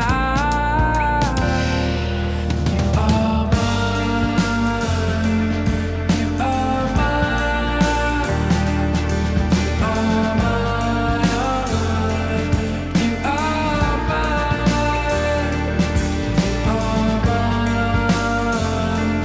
you are mine, you are mine, you are mine. I think this is a lovely song musically. I love the drumming on this one. Even though it's a slower tempo song, the drummer's back there still doing all that. I mean, beats per minute again, if you listen to that, is pretty impressive. I have a little bit of problem with the lyrics on this, though, because it's on its face, it's a love song. Now, I chose that verse for a very specific reason, because there's this sort of dominant language in that makes me a little uncomfortable. Prized possession. Prized possession, yeah, is the big one. That's exactly what I circled, Abigail. Everyone has their obsession. Consuming thoughts, consuming time. They hold high their prized possession that defines the meaning of their lives. That seems very one-sided to me. Now, the second verse is softer, but the third verse is this one repeated. So he doesn't learn over time. Like if each one of these verses had progressively moved from that to a more equal footing on the two partners in the relationship, I'd have had less of a problem with it. But the fact that he comes back to that dominance language, that bothered me. So as much as I think this is beautiful musically, I'm not really into the lyrics on this one. So this is toward the bottom for me. Completely agree. Not just that the relationship seems one-sided, but like, is it really healthy for your relationship to define the meaning of your life?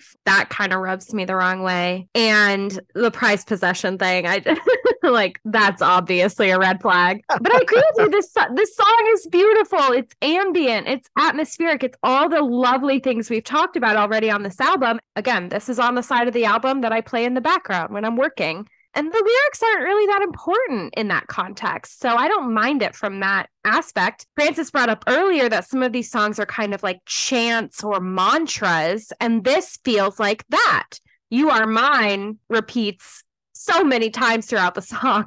Like, those are the main lyrics of the song, really. And so if you're just listening to it in the background and this is a chant, it's fine. You don't really need to pay attention to the lyrics. But once you do, it's a little sketchy.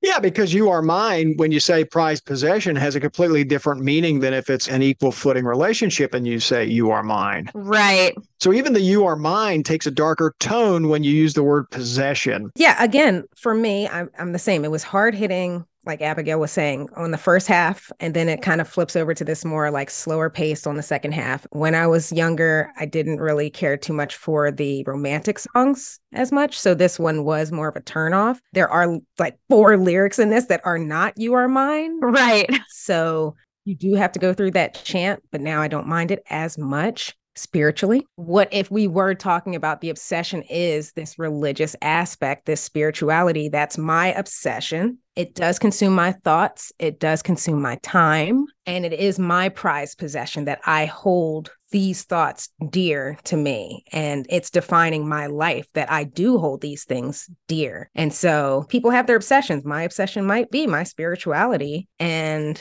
I'm just holding on to that. That's mine. That's it. If you want to go in that route. But it could also be a relationship, which I do see as well. So not a lot to the song. It's pretty simple.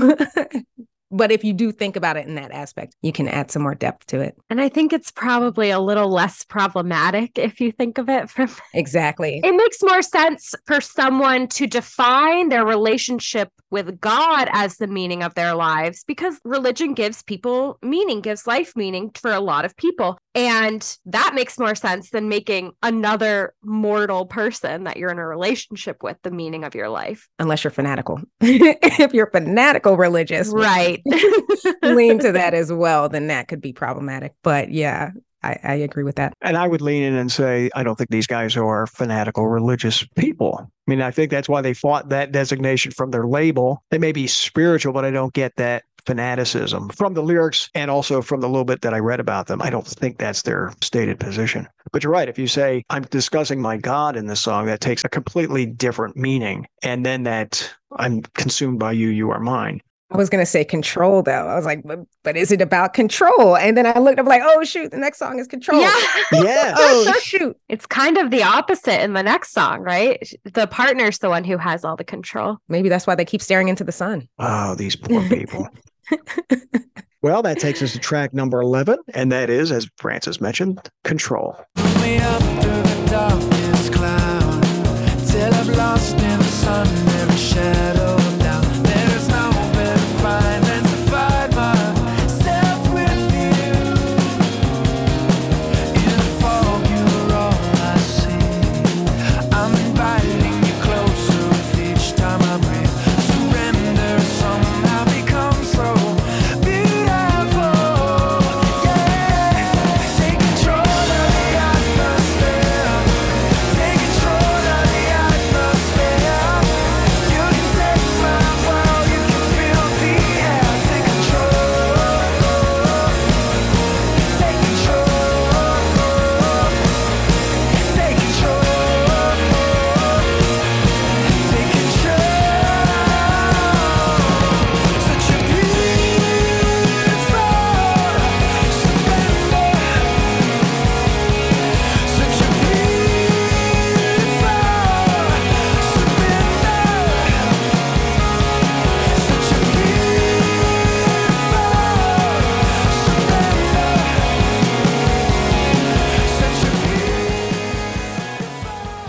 This is my third favorite song on the album. Good choice. I think the writing on this is very clever, right? And Abigail will recognize when I say I like when an artist takes a theme and then builds a song around that theme. And in here, it's sort of weather. I mean, atmosphere is the big word, but there's references to other weather phenomena in here as the metaphor for this love story. And I love when an artist does that and kind of fits everything into that kind of pattern. So this moved up my list because of the writing on it. But I love the music. And as a bonus, I have an entry into the Abigail Hummel School of Speaking Smartly About Music. Oh my God. Now, Frances may not be familiar with this. I mean, I think she is. She's probably heard this on the show, but I'm working on my PhD, Frances, at the Abigail Hummel School of Speaking Smartly About Music. And it's never going to end. She won't approve any of my theses. But today's thesis is that this reminds me of a song that you're going to recognize for so many reasons, Abigail. And this is Times Like These by the Foo Fighters. Oh, I would like you to pull that up and go to about minute 140. are we going to tell all the stories about this song? I don't know. That's up to you.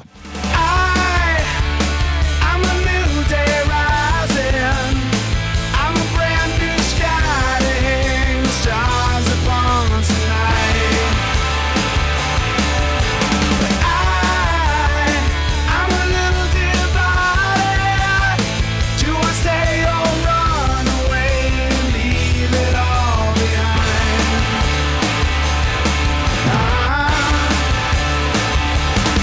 It's times like these you learn to live again. It's times like these you give and live again. It's times like these you learn to love again. It's times like these, time and time again.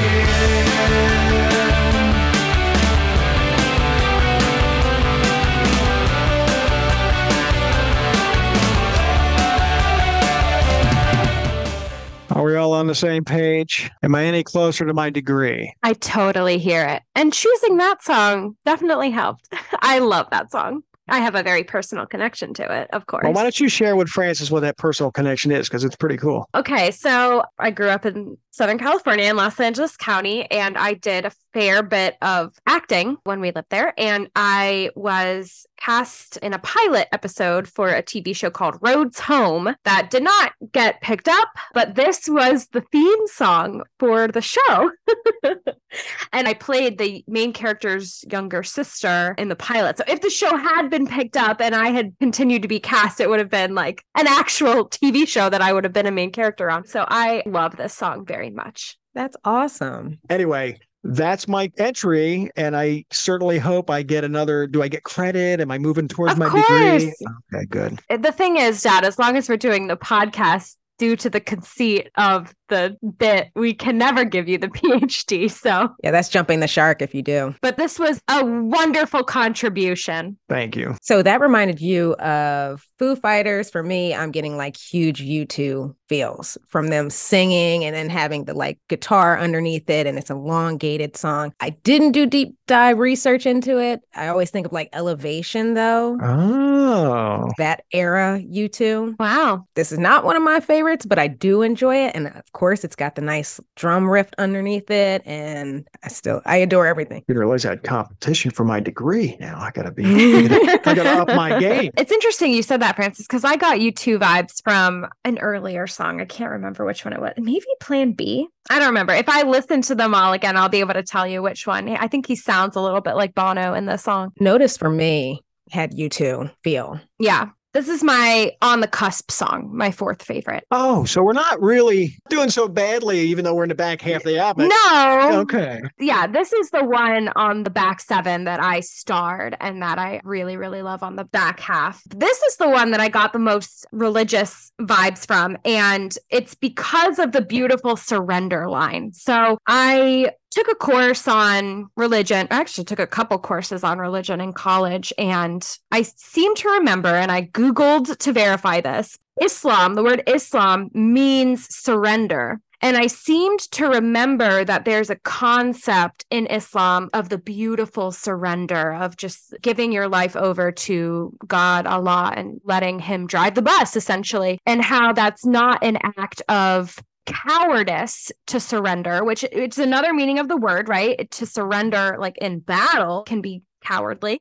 but it's an act of love and trust for your God. And so the whole beautiful surrender refrain, I was just like, oh, is this not about Islam per se, but is this about religion? Is this about surrendering your life to your God? And that being such a profound act of love and trust to let someone else take complete control of your life and letting it happen and trusting that you're going to go in the right direction anyway and that everything will be okay. So that's the main source of where I got this sort of religious vibe on this album. Aside from that, I love this song. I just think it's beautiful. It's fast paced. And I think this song, maybe more so than any other song on the album, really plays between the hard and the soft in a way that really tickles my brain. So yeah, I love this song. Yeah, I could definitely see where it's feeding into that religious aspect as well. With like, in the fog, you're all I see. I'm inviting you closer with each time I breathe, which is going back to that breathing aspect of being alive, being on this planet. And then surrender just becomes so beautiful.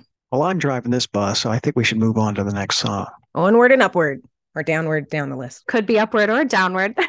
Let me see which song it is. I'll tell you which direction we're going in. So we're going to move on now to track number 12. Track number 12 is called Picture. I see our fate, I see our past, and all the things that could not last.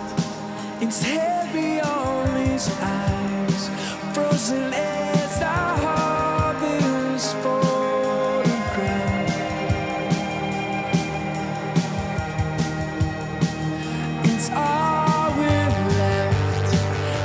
Of any worth, and so much more than 1,000 words. Now in this frame is the only way we can do.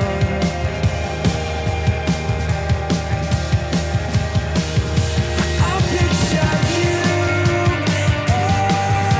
and me.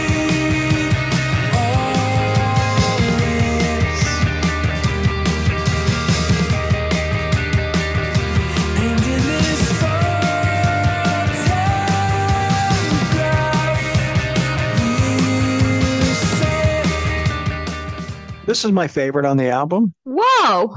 I like the slow build and I love the writing. I think looking at a relationship that's ended through a picture and the permanence of that in the photograph. I mean, there's that one line that says, it's so much more than 1,000 words, right? Picture paints 1,000 words. Just calling that cliche back, but in a very, very clever way. And using, how he's framing his relationship through the photo. I love the writing more than anything. This was a song that I did not expect to end up in my top 3, except with a deeper dive into the lyrics, because it is a little bit of a slow burn on kind of a fast-paced album. But I do like the way it's layered and it escalates as you go through it. So yeah, this is my favorite song on the album. I think this is really well done. It's my bottom. Yeah, there we go. This is my least favorite song. I was like, this is just too cutesy pootsy for me. I don't want to feel anything like this. So yeah, this was at the bottom. That's avoidance, Frances. I don't want to feel anything like that. That's avoidance.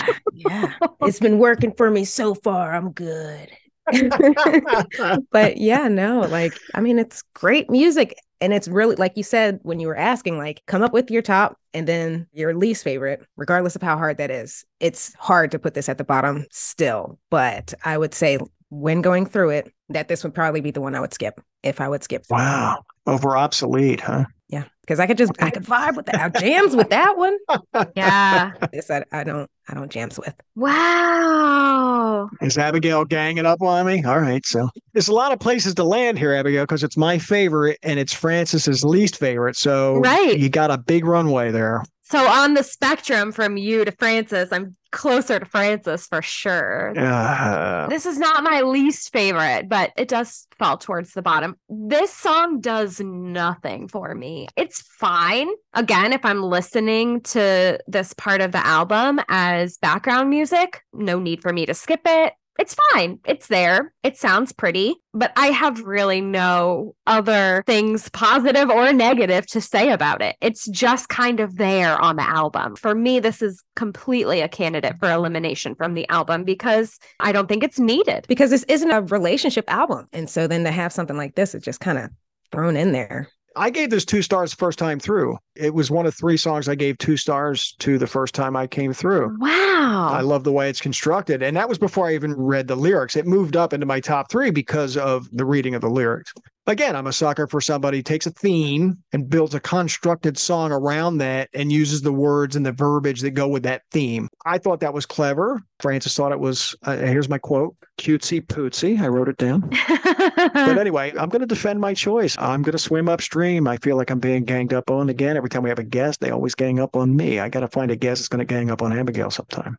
Well, now that I've been attacked by everybody, I'm going to move on to the next track, and that is track number 13, Stall Out. Racing on a fault line, bracing for a landslide,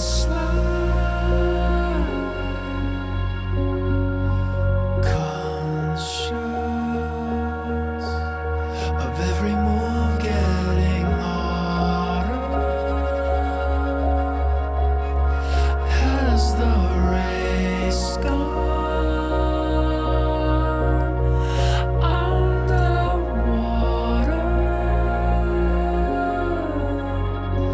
I keep stalling out, I just can't keep up. There's alarming doubt. Am I good enough? But you keep coming around to convince me it's still far from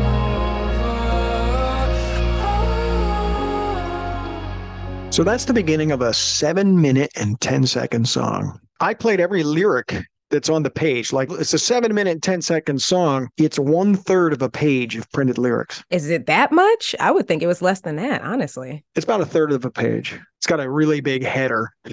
That's what it is. I'm like, that thing takes up like, So that takes up about 10% of the third of the page. yeah. But there's not a lot of lyrical content, but it's this very cool, ethereal song. The title is Stall Out. I think this would be a fine way to end the album. Yeah. I'm okay with this being the last track. I think the next track is the other track that I would cut out. For the flow of this album at 65 minutes, you don't need as much material. But again, it depends on why you want to listen to the album. If you want to listen to it and bop and rock like Abigail does, right? She said, I'm going to cleave the album into 2 parts. I got the work part and I got well, let's make it one or the other. The bop part, I think 7, 8, and the next track you would remove, and you would have a more rockin' album. Just my gut feeling. I think this is a beautiful song. I think it's too long. I think 7:10 is probably a little long on it. Not my least favorite at 7:10. It is mine. There we go. Finally. This is my least favorite song on the album. Part of it is the length, certainly. Part of it is the tempo. But part of it is that I'm not a fan of his higher register singing. And he does a lot of that in this song. The chant / mantra comes back. We get a lot of, we are still far, we are still far, we are still far from over. But he hits that high note on far, and I'm not really a fan. He sounds fine. It's not a beef with how his voice sounds. I just personally don't like that. So yeah, all of that combined, and also the fact that it's already been a long album. This song is completely a throwaway for me, so it's my least favorite. I'm on the other side. This is my favorite.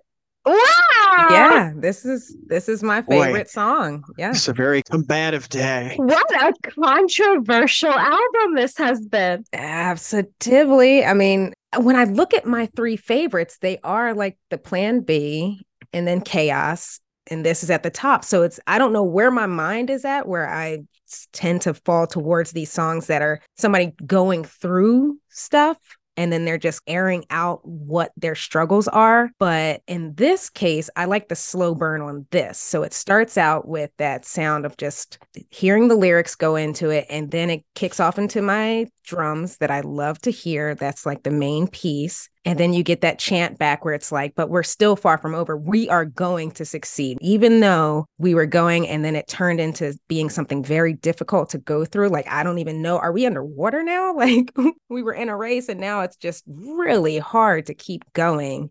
I'm going to keep going. And I'm so far from stopping. I'm going to keep it going. So this song actually reminds me of a song from an all-female quartet named Bond. And the song is Ride, where it just starts slow and then it speeds up. And so I kind of like that feel where it's like slow, you start vibing with the music, and then it just kicks off into another level. And that's what pulls you in to the song. Again, I like the drums.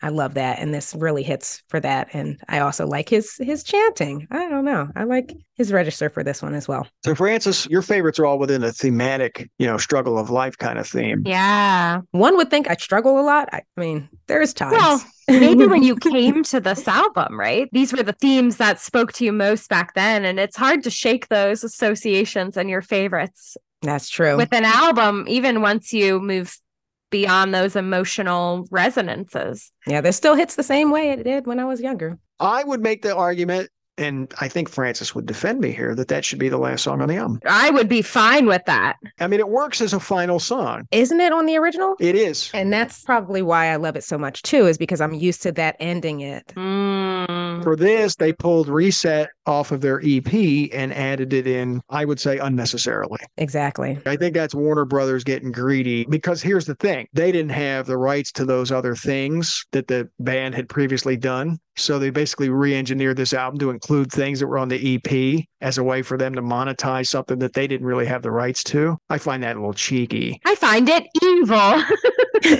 Evil. Warner Brothers? We can go beyond cheeky. We can call it what it is. We can say evil. They have another song, Peculiar People, that they played live that you don't see on any of their albums. And that I feel should be on here. You could definitely get rid of like your obsolete and throw Peculiar People on here. And that like maybe on their EP when they released an EP? Maybe. But that was my favorite song, but you can't find it on an album. So here's the thing. So their EP that they released, their original EP, was called Reset. Had 7 tracks on it, Frances. Control, Peculiar People was the second track. Okay, Reset, Plan B, which we've heard today, Progress, and Afterward. And so they lifted Control, Reset, and Plan B for this album to make this an extended version of that album that you purchased. All right, so that takes us to track 14, which is the song Reset off of the EP.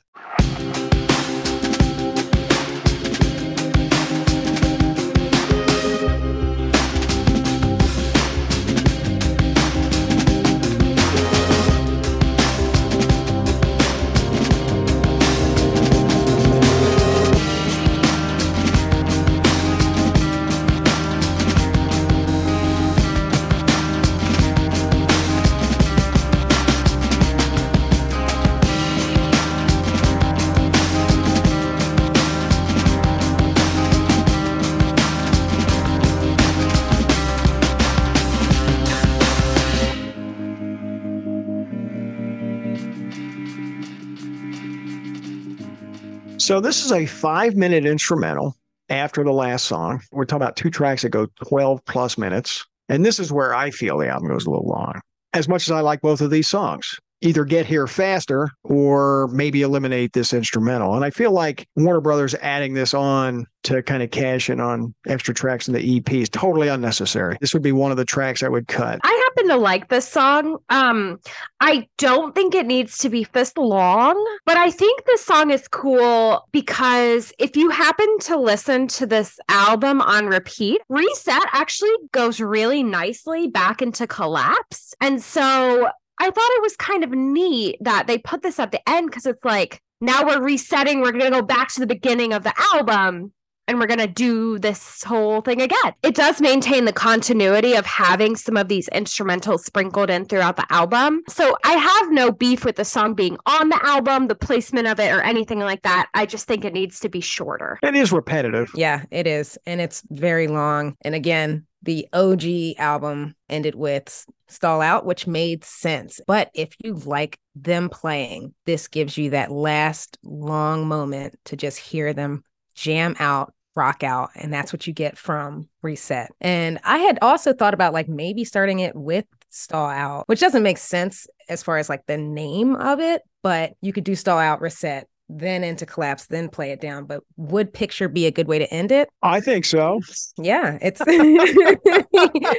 the end of the relationship. It's over at that point. So you could maybe flip it around a little bit to go into that reset. But again, they were trying to capitalize. I don't know much about the distribution of the EP, Francis, because if it's a regional EP, then there's songs on there that when you go for a national release, people aren't going to be familiar with. So moving from a regional band to a national band, there's nothing wrong with adding key tracks from an EP onto an album. I just think if they had an album's worth of material, you didn't need to do it on this. So I'd like to hear the album in its original format to see how it compares to this. I'll bet it's more efficient. I'll bet it's a better release than this one because I think Warner Brother tinkering with it made it too long. I have to find it. If I find it, I am going to rip it and I am going to send it to you.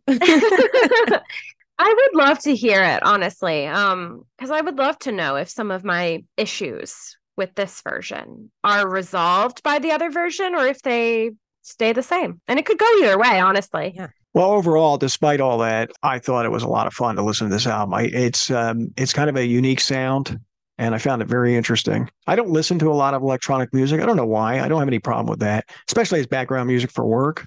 And it was really a good exercise for me. And I appreciate that you submitted it. I'm just so happy that you chose me. And I get to spread like the Mutemath love. Well, Greg John chose you technically. And as you're going to learn here, you're going to get to pick the next one. So shout out to Greg for choosing this one. Just to give my final thoughts on the album. Thank you, Francis, for sharing this. This was such a fun exercise. Agreed completely with my dad. And I do really, really like this album. The two halves for different reasons, but certainly there are songs on here that are going to make my typical rotation, typical being one of them. And I wish I had discovered this when I was in high school because I just know for a fact I would have been an absolute fiend for this album back in high school. I was actually scared to share this too with y'all because I was like, I can't have y'all like breaking down one of my favorite bands, but I am so glad you enjoyed it. Well, before we wrap this up, got a couple of orders of business. One is we have to rate our Cranberry Herb Ginger's Revenge. I would love for y'all to go first. Francis deferring as always. I think this is better than the last one, which I also like very much. I'm going to give this one a 4.25. I do like the darker fruits,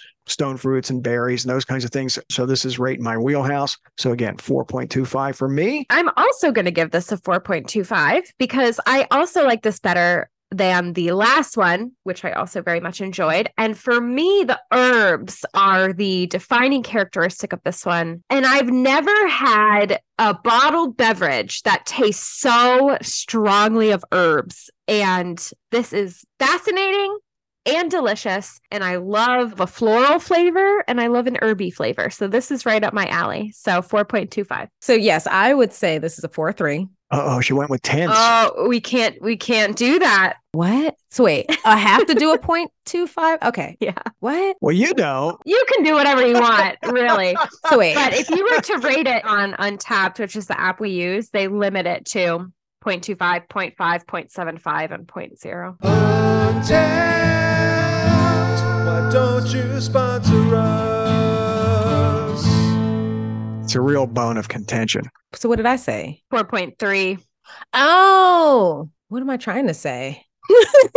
You have to go with a 4.25 or a 4.5. No. I want a 4.5. 4.5. 4.5. Great. 4.5. My drinking's getting to my brain. We're going to have to pay Untapped. If you give it a 4.3, we got to write them a check. This is something that when you hear that it's a cranberry herb and everything, you're thinking that it's going to be savory. And just to think of a drink that's savory is kind of off-putting, or it would be more of that Christmassy mule type drink where they drop a little rosemary on the top of it and you're getting a bit of that flavor, but it's not completely throughout. So to have something like this was a surprise to me. And it is a drink that they tend to feature year round, even though it should be more seasonal towards Christmas. But if it's given to me, I am more than happy to drink this. And I love sharing it with other people. And then they drink it and they're just as happy. So this gets a 4.5. Ginger's Revenge was a winner, Francis. So thank you. I will certainly be looking out for them. You know, I hope their distribution can get to Florida one day if it's not already, because this is really something else. I really enjoy their stuff. All right. So that's that order of business. Now, the second order of business, Francis gets to select the next jukebox. So how this works, Francis, just so you know, is we have 4 columns and 9 rows. So the first thing we're going to ask you to do is to give me a number between, I'll take 1 to 4, and I'll just count off the columns. I'm going to a random number generator. Perfect. All right. So you want both of them then? Nope, give me 1. We'll go to the column first. Column 1. Column 1. There's only 1 non-repeat on there. Okay. Some good stuff, right? All right, let's see what happens. Okay, so then we need 1 through 9 for the second part. I had 2. 2. All right. Oh my God. Time to Pretend by MGMT with our dear friend Paul Zawacki. Wow. MGMT. I like that. I don't know a lot about them. I only know that one song. Dad, Time to Pretend is an EP. Is that eligible? It's 6 songs. Of course it's eligible. That'll be a short episode because Paul doesn't drink either. So it'll be a Right. dry episode with 6 songs. But the good news is the last time he was on, we went for almost 3 hours and he had to take his daughter somewhere. And I don't think he was there for the last 2 songs. So that'll be the next one. We'll reach out to Paul and see if he's game. He was last time, so I'm sure he'll join us again. This podcast is Bizarre. I know. No, I'm like, yes. I want Pops on Hops. I want to be famous. Thanks, y'all. It's been a lot of fun. I'm so glad that you participated, and I hope you'll submit. That was your only one on the jukebox, and now, there's an empty slot. Oh, I've got submissions. I've got a CD already. Uh-oh. You actually have it this time, or is it? I got to check. I got to go in there. I have the case. It's another situation. It might be the second album. Maybe both are in there. That's all right. If it weren't for the chaos, it would have been less fun. Thanks again for jumping on. We really enjoyed it. Thank you for having me. I certainly hope you'll be back. Yes, you get what we do. You did such a great job breaking down the albums, and it was such a joy to have you. So thank you again. Thank you all so much. This was such a pleasure, and I can't wait to meet y'all in person. Where can people find your and your brother's podcasts or anything else you'd like to plug, really? I would plug my brothers. You can find Frankly Speaking on any of the major podcast platforms. That's going to be your Spotify's and all of that wonderful stuff, Anchor. And I pop in on there every once in a while. And I also pop in on the Pete Dominic podcast, which is also on all of the major podcast platforms. And I will be featured under the Hugh episodes if you want to specifically hear me. But he's also a great listen as well. In the meantime, if you need more Pops on Hops content, you can find us on all social media platforms, Facebook, Twitter, Instagram, YouTube at Pops on Hops Pod, or you can email us at popsonhopspod@gmail.com. Wherever you're listening to this, there should be a link in the show notes to leave us a voice message if that's something that interests you, or you can visit Pops on Hops Pod, our super cool website. That's where we put photos, videos, and other materials related to each of our bi-weekly episodes. That is also where you can submit your favorite album for a chance to appear on the pod in our virtual jukebox. And on behalf of Hops And Pops. And Francepants. we'll see you next time. Bye.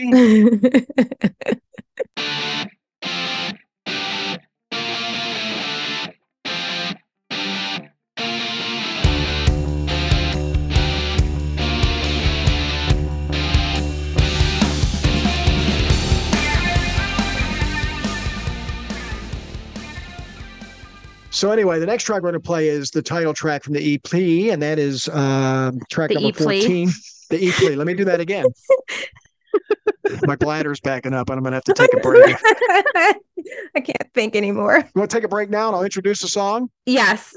All right, let's all take a break. As you drink before you go to the bathroom. You just have to call these things out, Francis. Usually it's me. I'm the limiting factor here. I have old man bladder, but you guys you're hardcore today. All right, taking a break.